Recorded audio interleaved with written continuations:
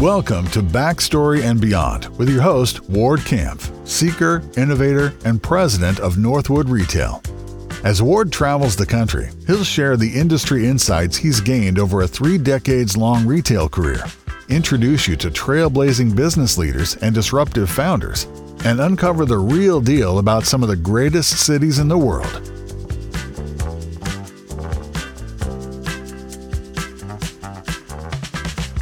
This week, Ward heads to Phoenix to chat with Lauren Bailey and Craig DeMarco, founders of Upward Projects, a restaurant group united around one simple mission: to make people feel good. They'll discuss how honest feedback can revolutionize a business and why unique is worth the extra effort. Plus, a surprise guest appearance from one of Ward's nearest and dearest.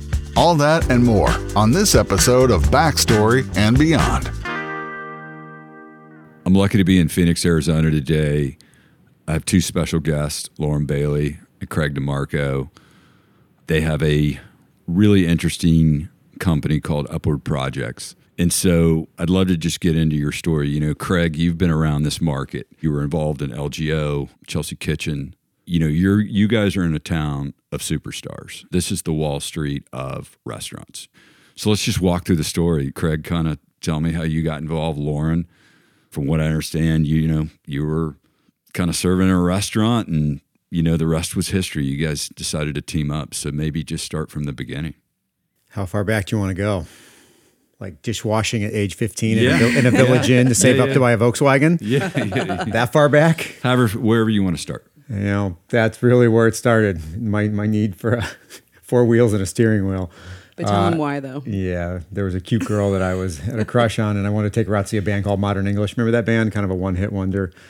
Ended up washing dishes, saving up, buying a Volkswagen. But anyway, I went to ASU, which we both are alumni of ASU, and so is my wife. And waited tables and bartended on Mill Avenue at a total chug and puke place for almost all of my college career, and got out and bumped around in the restaurant business because I really enjoyed it. And then when we got engaged and were aspiring to live in the Arcadia neighborhood, my wife and I got as close as we could, which was 36th Street in Campbell. And we bought our first little home over there, and we do boxer rescue through Boxer Love Rescue. And we were walking our rescued boxers up and down Campbell Avenue and stumbled across 40th Street in Campbell. And that's where the first Postino started. And that was April 4th of 2001. And then about a year later, we did Le Grand Orange Grocery, June 3rd, 2002, with some partners. And then quickly after that, Lauren was brought into our universe, and we connected and been partners ever since. So it's been pretty amazing. I think there was a story about Lauren maybe going and doing her thing, and it sounds like you guys got in a room or something, had a conversation, maybe decided, hey, it was better to partner up, and it obviously looks that way, looking back on success. But Lauren, how did that story? I always want to say we had like this really amazing, masterful business plan, but we never did. We didn't even have a P&L until I think we had 4 or 5 restaurants. But backing up a little bit, we had a really similar beginning. I think both of us put ourselves through school at ASU waiting tables, and I made a fake resume to get a job at P.F. Chang's, which is interesting because Rick Federico now is still one of my best friends and mentors. But they ended up hiring me. I'd never worked in a restaurant, and it was really busy. It was the second one ever. And I get to the end of the shift, and the guy's like, "You've never worked in a restaurant before, have you?" And I was like, "No, but I really need this job." And he's like, slams this big binder on the table, and he's like, "You better learn everything in this by tomorrow, or I'm going to tell everybody what you did." And that was my entrance to the biz, and went through school doing that, and never thought that I would end up in this business. I was really interested in art and design, and was going to go to grad school in New York, and randomly met this guy who made $30,000 working in Nantucket in the summer. And I said to my friend, I'm like, "Let's break up with our boyfriends, sell all our stuff, and let's go to wherever this Nantucket place is." She was down, and so that's what we did. And, I remember the night that I was like shaking the martini, like looking around and being like, I love this business. It's everything I love. And the great thing for, I think, Craig and I both was that the internet was not what it is today. And I tell the young ones this now. I'm like, you guys are kind of screwed because you can Google how hard things are. We couldn't do that. And so I'm sure if I would have Googled how hard is it to open a restaurant, I would have not probably gone that route. I probably would have gone to grad school. Anyway, so I made my $30,000.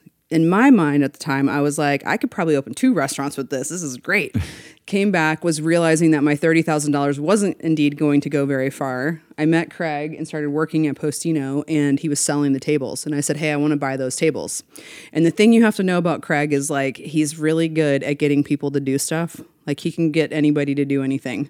And he was like, well, hang on, let's talk about this, let's hear what you're doing. And he had a lot of irons in the fire with Bob, his former partner. And, it just kind of made sense. I think right away we knew we were pretty aligned on the way we wanted to do things, without having said business plan.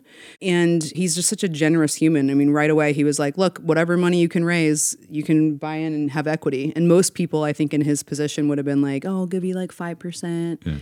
And I was 24 or 25 at the time. And I mean, I begged, borrowed, stole credit cards. We had $17 in our bank account when we opened Postino Central. And we were going to auctions, doing all the things. And I said to my husband at the time, I was like, look, worst case scenario, we're going to go bankrupt. We're going to have to sell our house because we took a second mortgage on our house. It was 2007. And we'll move in with your parents. That's going to suck, but we're still going to be us. I'll go back to bartending and we'll be fine. And away we went. And so we just worked all the time. Slept in our cars multiple times. We'd go out behind the dumpster, slam a beer, cry a little bit, slap each other on the back and be like, got to get back out there. That is one of my favorite stories. We opened up Postino and Gilbert, and it was busier than we anticipated. And Lauren and I and our spouses were on, I don't know how many days and hours in a row. And Lauren and I had a moment where we both broke down and cried behind the dumpster. And I think that was what brought us even closer together. But I miss those times in the biggest of ways. I saw James Cameron. He had Avatar coming out at Christmas. I mean, the guy had already made two of the biggest movies in the world, right? But he's like, it's about opening weekend. And, he was nervous. And so do you guys, to this day, in the early days, it was just, you didn't have a choice. But do you today even, like when you open, or do you kind of know what you have? You never know. I think it's like day by day. We wake up every day and hope people will show up. I mean, that's our business. And the thing that's different about now, even than it was like 5-10 years ago, you can't have a crappy restaurant for very long because the way that, before Yelp was around, it would take a while for people to figure out your restaurant sucked. Now it can take a matter of days. And I know I speak for both of us when I say that we're grateful every day people show up, and you got to earn it. You can screw up like once, and if you have a dedicated guest, they'll come back, but you do it twice and it's a bad thing, and our team knows that they have to earn that every day. And I think for me, like, do we still wake up and like read Yelp reviews, only the negative ones every night before an opening? Yes. Right. Technology's definitely changed the business for sure. In a lot of different ways, whether it's Yelp, Open Table, whether it's even the technology in the restaurant, like a toast or whatever. So speak to that. How does that impacted your business for better, for worse? It's data. I think it's like fire. It can keep you warm at night, but it can also burn your house down. I think it's really easy to get sucked into that world and lose track of what really matters, which is delivering really great moments to guests. And if it's outside of that, I think the data at times, when it's taken to an extreme, can lead you down a path that may not be in service of those intentions because it makes financial sense or because you think it's this and it's really not. Our business is so like art and science, like yours. And when that balance gets out of whack, it can be catastrophic. And I think the data is helpful. It's great to know. We've always had a great relationship with guest feedback and really embrace that. We're really proud to have almost all of our restaurants 4.5 stars on Yelp and really high sentiment scores.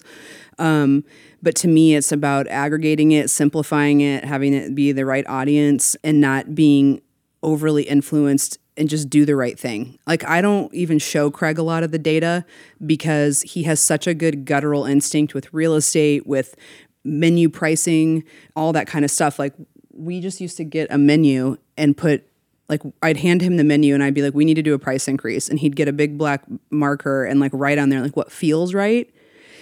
And then, of course, we would run the numbers in the background, but I think that guttural sort of art thing deserves to be protected as much as the data part does. I would also say why people in the background in this town talk about you guys is you guys go in and take the tough road. Speak to that. I mean, not many people want to deal with redoing an old building, and I think that's what kind of separates you. And I think it brings out, one of your core values, I think, is authenticity. I think that's why so many people look at it, because people are craving that right now. So tell me about thoughts It's so on. nice, especially from you, Ward, because you see everything. Yeah. I mean, I don't know if you guys look at it that way, but if you step back, there are a lot of these brands that grow, and there's a formula, right? They want a box, it's X by X by X.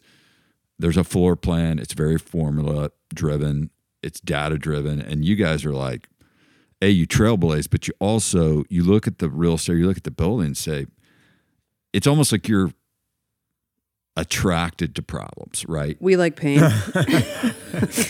It finds us. I think those buildings are just really special, and we've sort of always through the years. I mean, Federal Pizza is a great example of that. The buildings sort of dictated what they wanted to be. It wasn't that we were like, oh, we want to open a pizzeria, then where should we go find a building? And I remember standing in the teller lane with Craig, and we were like, dude, it would be so cool if you could pick up a growler of beer and a really good wood fire pizza in a pickup lane.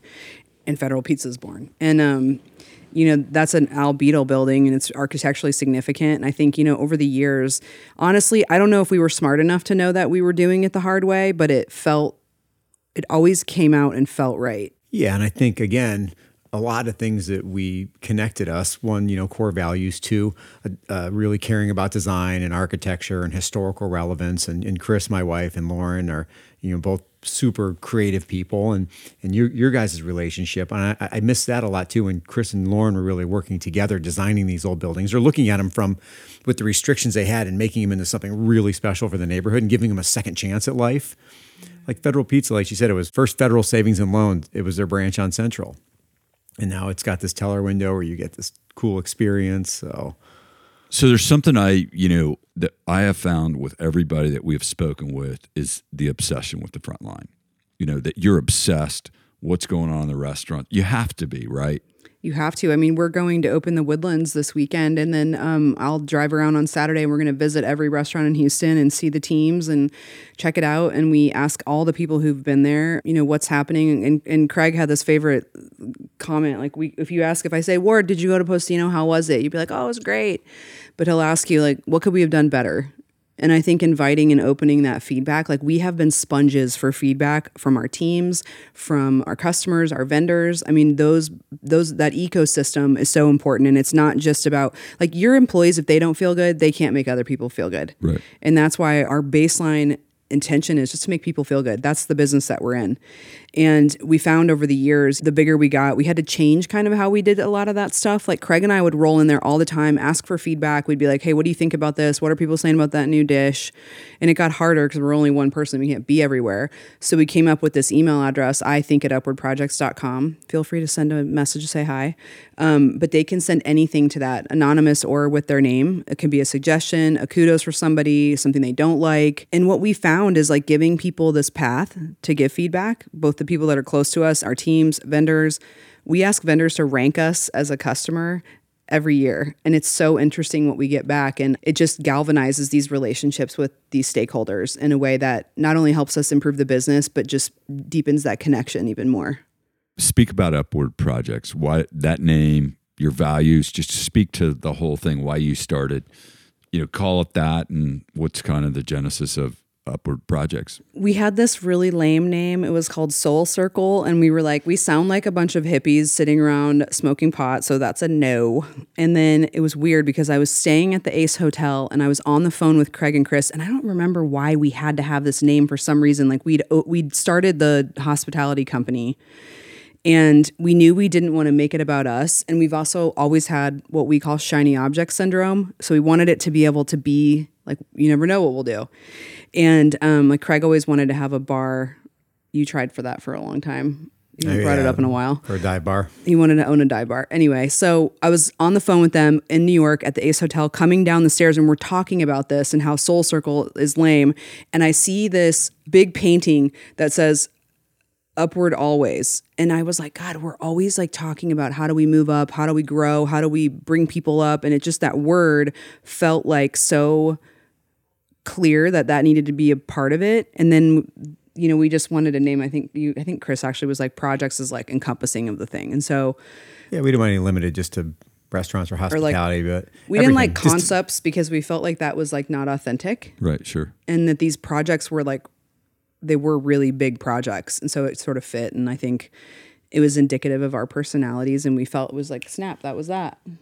Talk about, I'm in the Windsor. I had never really looked at that cassette wall and the just the things you do in your restaurant. I mean, the cassettes on that wall are insane. Did you see some of them were like mixtapes that people made in the 80s? Yeah. There's one called the Panty Dropper mixtape that someone donated. It wasn't, it just showed up in the donation pile, and we laid them all up there. And the first 4 cassette tapes, the cornerstones that we put up as the partners in the corner, and then built it from there. But half the fun was the smashing party with all the ones that didn't make the cut. He was insistent that there would be no Celine Dion tapes there. Yeah. The funny thing about this was this idea came about because we had no money, and we were like, this wall's huge, and it's kind of this transition between Churn and Windsor. And so we came up with this idea, and then we went to the Salvation Army and Goodwill and stuff, and they were surprisingly still relatively expensive.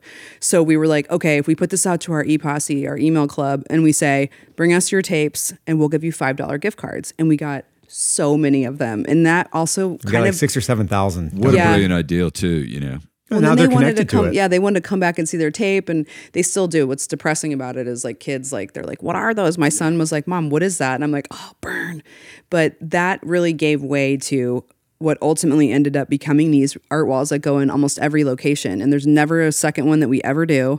And they usually relate in some way to the buildings or telling the story. Because when we went to Lohi in Denver, our first out-of-market location, it was an old bookbinding building. So we got books donated from people, brought them up there, cut the spines, and I tiled them. It took me 3 days to do it. And it's just been such a special thing that we think, you said, just makes it feel different. There's one other thing we did at Windsor that's part of our core values and of our company. If you're standing at the tape wall in the Windsor and you look down, in the concrete it says "you should" in brass letters, "you should." And if you walk around to the other side of the kitchen, it continues in the floor and says "question authority." It's like the Rose line. And no one ever sees it together because there's a kitchen in between them. But if you know it and you read it, "you should question authority." And that's always been one of our things that we've bent some rules, maybe broken a couple. I don't incriminate ourselves, but we always try to have some civil disobedience going on because it adds more soul to the project. I mean, you're the insurgent. It doesn't sound like you have this corporate manual, other than you do have 5 or 6 really good core values that you have. I think in every meetings room, that's how you hire and fire. But it does feel like the insurgency part is, you put it well, civil disobedience, kind of like it's not against the law. You're just going against the grain, right? I mean, it is, there's nobody that I've seen that's been able to pull this off. And it obviously comes from being authentic, genuine, and taking the hard road. But where do you guys get the inspiration? I mean, is it architecture? Is it travel? We're soaking it all up. It's definitely that. I mean, we love to, Chris and I, like I said, are always sending photos of things back and forth we see. Craig and Chris travel a ton. I mean, they just got back from this epic trip in Portugal. I mean, ate tons of food. They'll send photos. We work really closely with our chef team too. Even though the menu is what would be perceived as simple, it's actually very challenging because it needs to be shareable. It's got to be able to be executed in our kitchens, and then it has to be great and consistent. It has to fit the brand, and then it needs to be within a certain price point. So, it makes it a little harder to R&D than it would be like a traditional environment. And I think as it relates to the food, it has a lot of boxes to check. So we're always kind of sending stuff. We eat out a ton. And there's just a lot of, I'm a home cook. I cook a ton. COVID was that was my therapy. I was jamming stuff, dropping off bottles of pickles. I'm Southern too, so it's part of my lifestyle. But we're just always soaking up everything we can. We love our other fellow restaurateurs. We have really good friendships within that community too, and just love to see what people are doing. And great restaurateurs, as you travel, I'm sure you go around and get inspiration, or you see ideas, or maybe there's a little nugget you pick up, right? I think I have 150,000 pictures on my phone. Yeah. And I'm I cannot delete one of these photos because I will be oh, this one time I saw this thing and I got to find it. And that location finder of the photos is so choice because you saw that thing in Chicago and you need to pull it up again. And, back in the day, we subscribed to all of the Bon Appetits, all the design magazines, and we would pull out the actual physical pictures and we would catalog them in binders of food ideas, design ideas. And then we would build these sort of boards of the visions And we would come up with it. Well, now Pinterest is there, so you can do that on speed. Well, I think part of travel, or seeing other things is just you draw inspiration. You see people doing great things. You're like, God, I never thought it could be done that way, right? Mm-hmm. You pick up ideas and then you come back and you say, we got to get better, right? Yeah. Always. Someone we really admire, Will Gadara, had a quote who started at 11 Madison Park, and he said, service is the act of delivering something to someone, and hospitality is how you make them feel while doing it. And I think Craig and I, for years, just organically have really connected with that intention and just really, really wanted to make people feel good along the way. I mean, I remember this lady coming into Postino Arcadia, and I was talking to her, and she started telling me this story about Craig, that when she first had her son, who was like 8 or 9 at the time, and she's like, I had the worst postpartum depression, and I would show up here every day, and Craig would come talk to me, and it was the only way I swear I would have killed myself if I hadn't have come here every day for like 6 weeks, and he made me feel better. And you get those moments sometimes, and she's telling me this. I mean, this is 10 years later, and she's tears in her eyes, and it's like, in those moments, you realize like what we do is so much more than, we're here to make money. It's like we're just two degenerate bartenders, really. And to be able to create these moments for people in these spaces is just like the best thing ever. We always strive to be better. You think about it. Do you guys ever just step back and say, man, wow, we created something really special? It's hard to, right? You're in the middle of it. You got kids, you got life. You've got employees you care about, but do you ever just smile and enjoy it? Is that something you guys do? Because you have created something really unique. I'm fortunate that my wife, Chris, reminds me all the time, because I'm really insecure most of the time about it might go away or it's not good enough and we have to strive even harder but she does remind me, and there's moments, but I don't spend much time in that space. I think I have a big healthy dose of insecurity. So, and maybe I think that's kind of drives all of us. Yeah. It all drives all of us. Yeah, I mean, but there are moments, and like we'll go over to Arcadia after this, and I'll go by there sometimes and think, wow, 23 years of all the things that have happened in this building with our team members, our vendors, obviously the guests. It is pretty special. My mom always told me that, Lauren, you better stop looking at the trophy case. Next play. And she shortens it at times just to be next play if you get too much talking about yourself or your accomplishments. And that's sort of just been ingrained in me forever. I think that where I do land a lot of times is realizing how special it is, like what we've gotten to experience, and then my relationship with Craig and Chris, and like, we've worked together for 20 years, which is, I mean, in the amount of time, as that you spend with your work counterparts is massive, right? And we've gone through some really hard things, like personally, the business. And I think the thing about Craig and I is like, no matter what happened, there was like always this belief system that you're always coming back to the table, no matter what. And I think that to me is such a blessing, outside of like, it's been awesome to build this business and we're super proud of it. But the people that we've been able to meet and change their lives, those are the things that you're just like, oh, we're so lucky to be able to do that. Right. And now it's time to move on to the real deal. I want to welcome a special guest, somebody that's real near and dear to my heart. Is like a sister to me. And also, you're Craig's work wife. And I feel Jacqueline Fitch is the same to me. And, not only are we friends, we do a lot of business. We have a lot of fun. So, Jacqueline, welcome. We're in your hometown. That's so sweet of you. I truly feel the same way. I'm so grateful to have you in my life. And, when I got married last year, my husband called Ward and asked him for my hand in marriage, because he's been the most longstanding, other than parents, longstanding male and role model in my life. And so that means a lot. She does tell us how much she loves you when you're not in the room too. So just want to throw that out there. We can't always tell him those things. But my other two favorite people in the room, Lauren and Craig, who have been really instrumental in shaping my career too. So love having you guys here. Thanks for having me. So let's get into it. We're here to talk about the hidden gems of Phoenix. Phoenix has changed a lot. 2008 and 9 were pretty brutal around Phoenix. I mean, here, Florida, Vegas were just, crazy. But the last 10 years, Phoenix has just ascended. It's now one of the biggest metro areas in the country. So talk about what are some of your favorite places to go? Walk me through how you've seen the city change. What are your favorite restaurants? Yeah. What's the hidden gem? I'd love to get all your opinion on what the hidden gem of Phoenix is. And what's the one thing when people come to Phoenix or to Arizona that they absolutely should see? Top of Camelback Mountain.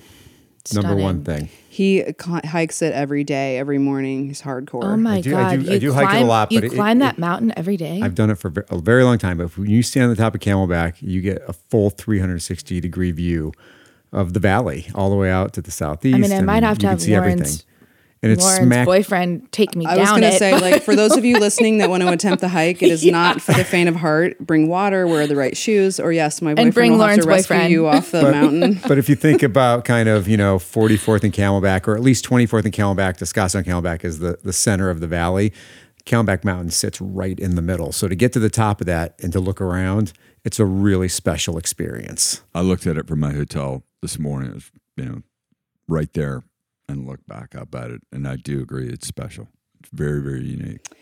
I would have to say, I think the Taliesin West is a good spot. This is a huge Frank Lloyd Wright city. I'm a total architecture nerd. And we have some amazing mid-century architecture.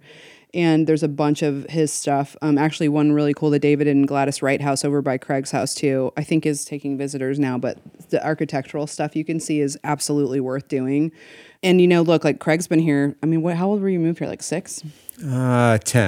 1981. He knows everyone in Long town. time, yeah. Every time we go meet somebody, he's usually made out with their sister in high school, college, whatever. It was ASU. It was all kind of a blur. What's the deal with that? Being the work wives, like this one too. Like it's like, oh yeah, I dated her. I knew her sister.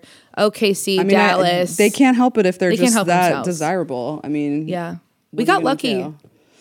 Yeah, so we both went to ASU, and I think that has been really neat to watch Tempe transform. Well, the three of you went to ASU. Yeah, I went to it's ASU all too. Sun Devils. Wow. And my wife, yeah. Work them. Yeah. It's been really cool to watch Tempe transition from like when we were there to really just this really cool area of Phoenix, and it's a place you'd want to live, and a lot of restaurants. And to your point earlier, I mean, we've seen a ton of people come to this market because it's so business friendly that, a lot of California chefs or other people come from other places to do business here and transact because the real estate's more approachable. It's a really business friendly city. And I think that the food, how do I say this? Like the desire for a higher level of food is increasing all the time because there are just so many people moving here. And obviously Sam Fox has been a huge staple and a big impact to this city and really laid the groundwork, I think, for a lot of folks to come. But, we're just starting to see the Kavas of the world come to our market. And I think a lot of people bypass us because they think, oh, there's no one here in the summer. And so it's been neat to get some of the big people that we've been waiting for, both in retail and restaurant.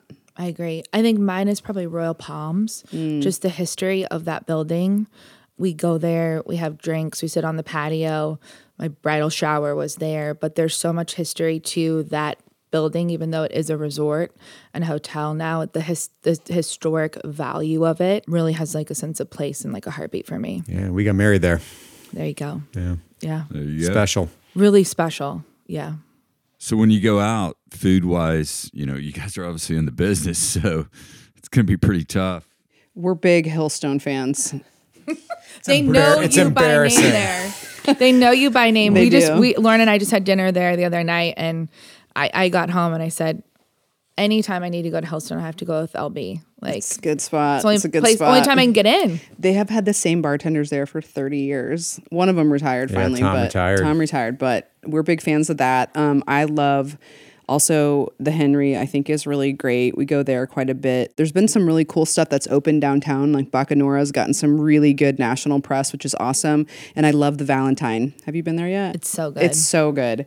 It's a really great chef there, and he's one of the most humble people. He's just a spectacular human, and his food is amazing. And it's in front of a mid-century furniture store, so I'm kind of getting all my best of both worlds. Right. And then they have a really great cocktail bar in the back. That was some mixologists that came out of Chris Bianco's system, and they do a lot with like preserved stuff and just really, really beautiful cocktail program. And it's in an old fur coat locker, and it's a cool space too. So I dig that a lot. I'm a Durant's girl. Yes. I love Durant's. OG, Red Boost, a lot of history at Durant's. For sure, Postino. I grew up in wine country, and I always tell this to anybody who calls that's in our industry and asks about, what wine bars do you really like? And so for me, saying Postino, it means a lot because I grew up, running around the vineyards and growing Zin. My family grew Zin. And so you guys have created something so special that reminds me a lot of home. Thanks, Jack. Craig, anywhere? Chris and I love going and finding the new spots, but we have our little bubble in our places we frequent, the Hillstones, the Buck and Riders. We do a lot of Flower Child takeout for the kids, 4 or 5, 6 nights a week sometimes. The new Buck and Rider up Steak north 44, is beautiful. I think is staple. so good. Yeah. Staple. Like the bar. You know what's funny about that building? I think it's their best one because it was a cork and cleaver, and the volume of it and the space is so nice, and how it's like, I know that wasn't probably what they would choose to design because you see Dominic's and it's big, but I love the intimacy and like the scale of that, and like I live right by there, so popping in and sitting at that bar, and the food is just, I mean, they took Mastro's guys and leveled it up another notch. I send everyone to Steak 44. It's so good. Or the OG Mastro's up north where Mike lives. Yeah, I feel like they checked the female friendly box too, where like a lot of steakhouses 100%. don't, with the portions and like the way that we all want to go there and The eat. vibe of the bar. Totally. Yeah. And then where do we find you guys? Handle, social, IG, address. Lauren Bailey LB, Upward Projects, Postino Wine Cafe. Yeah, and if anyone needs to get a hold of me, Lauren will tell. No. Lauren will forward me something. No. She'll forward Back me an email. Back the truck up. Craig's You guys Insta fly under the is radar. Craig's Insta is Trey L Mix. Ooh. You gotta spell it though, because no one's It's ever gonna get TREY I thought so. LMICKS. CKS. Trey L Mix. That's his secret name in case you ever want to try to When I get a used hold to of check him. into hotels under the radar, I'd use Trail Mix. Yeah, what were you doing when you were doing that? I don't know. I don't know. So just in wrapping up, I want to thank Jacqueline for being our special guest today in Phoenix, and Lauren and Craig. I know you guys are busy, and I want to thank you for your time. Thanks for having us. Thanks so much. So fun. This has been Backstory and Beyond, hosted by Ward Kampf.